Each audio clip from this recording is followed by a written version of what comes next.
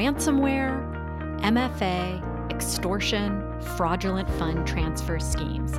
These topics and many others make up the key findings section of the 8th Annual Data Security Incident Response Report, informally known as the DSIR Report. Each year, the incident response attorneys within the Digital Assets and Data Management Group, or DADM, provide statistics and analytics around the incidents they encountered the previous year in a report that is eagerly received by clients, vendors, media outlets, and frankly, anyone interested or tasked with their company's digital asset and risks. This, our first in a series that will explore the 2022 DSIR report, serves as an introduction and overview of the aggregated data from security incidents and insights, along with other relevant topics covering the entire data and technology lifecycle. I'm Amy Kottman, and you're listening to Baker Hosts. Our guest today is Ted Kobus, partner and chair of the Digital Assets and Data Management Group. Welcome to the show, Ted. Oh, thanks for having me. To begin, can you tell us a little bit more about the history of the DSIR report? I understand this is the 8th issue. I know, I can't believe it. It is the 8th issue, and it has evolved so much from our first report.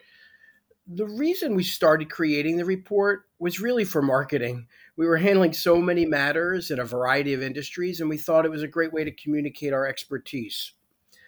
When the report was launched, clients in the cybersecurity industry at large reacted really positively to it. The incident response team spends a lot of time on site at clients, and I have managed matters where I was on site for several months. While working with various clients, we started to see them bringing the report to meetings, making notes in the report, and generally using it across the enterprise, not just the legal or IT groups. It was really exciting to see, and as a result, in addition to the cybersecurity checklist and the 19 key findings we are providing in the report, we've expanded it to include content related to topics of interest such as blockchain and NFTs, litigation, privacy, advertising, as well as all of the data collected from the more than 1,000 incidents we help manage each year. So that's great. Could you talk about some of the high-level takeaways from this year's report? There's so much to talk about when you look at the report. We worked on nearly 1,300 incidents last year. So there is, of course, a lot to discuss. It's not going to be a surprise to the audience that ransomware attacks continue at a high rate, and they remain the most impactful type of data security incident.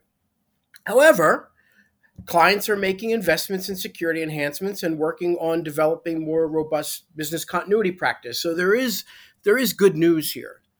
This makes companies more resilient and then less likely to choose to pay. That, in turn, drives down the average ransom payment amount.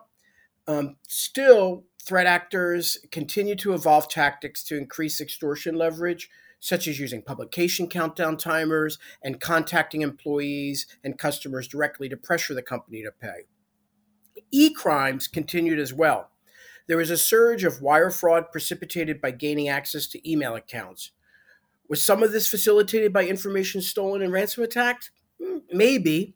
Whether it is or not, it's an issue that every company continues to battle, and we need to educate our workforce about it. The recovery rate, however, increased in 2021. Funds involved in fraudulent fund transfer schemes last year were recovered 43% of the time, and that's up from 38% recovery rate that we saw in 2020. There's a very effective unit of the Secret Service that works on recovery funds. You just have to move quickly. So that trend is going in the right direction. Absolutely. Can you tell us a little bit more about the trends you're seeing in litigation? Yeah, so litigation continues to be a hot topic when talking about data security incidents. So although we saw the number of lawsuits filed grow, we still only see a small percentage of matters resulting in litigation. So what does that mean? Of the incidents included in the 2022 report, 23 resulted in one or more lawsuits. So that's a pretty small percentage when you look at the overall number of matters. 19 incidents involved Social Security numbers, 5 involved payment card data, 16 involved medical health information. So that is really the information that is driving some of these lawsuits.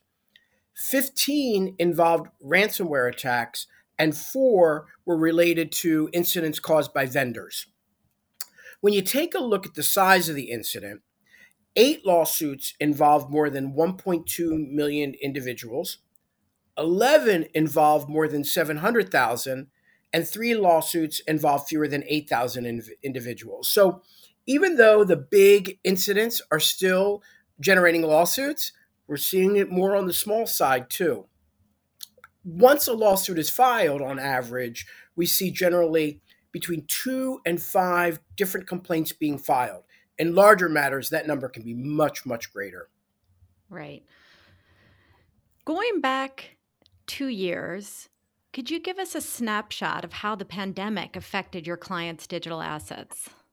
Yeah, being nimble was something I think we all learned from the pandemic in one way or another. And also, being nimble translated into better approaches to cybersecurity, in my opinion.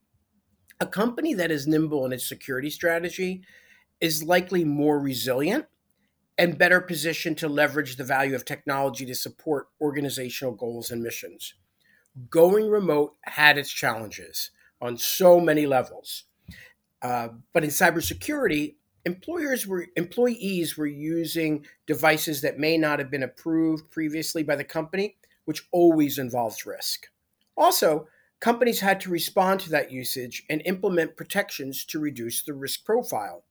On top of that, they needed to deploy tools that provided better access and visibility into work devices being used at home. We have definitely seen companies improve their visibility into what is happening on devices across the network. However, a big game changer in the pandemic is that technology strategy and business continuity advantages are driving increased use of cloud assets. What does that mean? This also changes the risk landscape and makes additional security measures like asset management and access controls increasingly important. Understandably so. Ted, do you see any increase in cybercrime due to the war in Ukraine? Well, we have not seen an increase that we can directly attribute to the war in the Ukraine.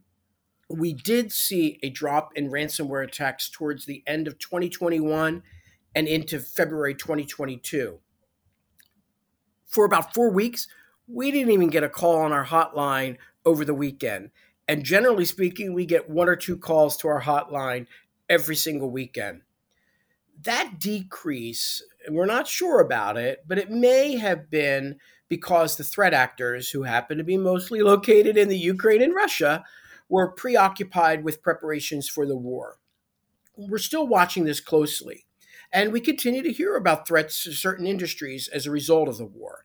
The landscape in cybersecurity changes quickly, and the lesson we have learned is do not let down your guard and continue to participate in threat information sharing activities, as well as ways to further secure your network. As one final question, Ted, is there anything else that you'd like to share with our listeners? Yes, a lot of work goes into creating this report, and we really thank our clients for having trusted us and helping them manage their incidents. Going forward, we're going to have blog posts and other podcasts that dig deeper into the data so you can understand how it varies between industries and what you can do to protect your company in a unique way. So we're really excited about that. Thank you so much, Ted, for sharing this information. Thanks for having me. I really appreciate it. If you have any questions for Ted, his contact information is in the show notes.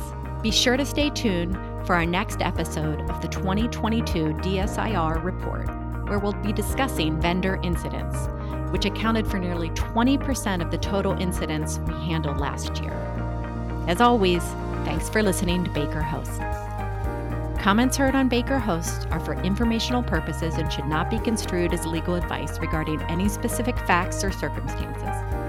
Listeners should not act upon the information provided on Baker Hosts without first consulting with a lawyer directly. The opinions expressed on Baker Hosts are those of participants appearing on the program and do not necessarily reflect those of the firm. For more information about our practices and experience, please visit bakerlaw.com.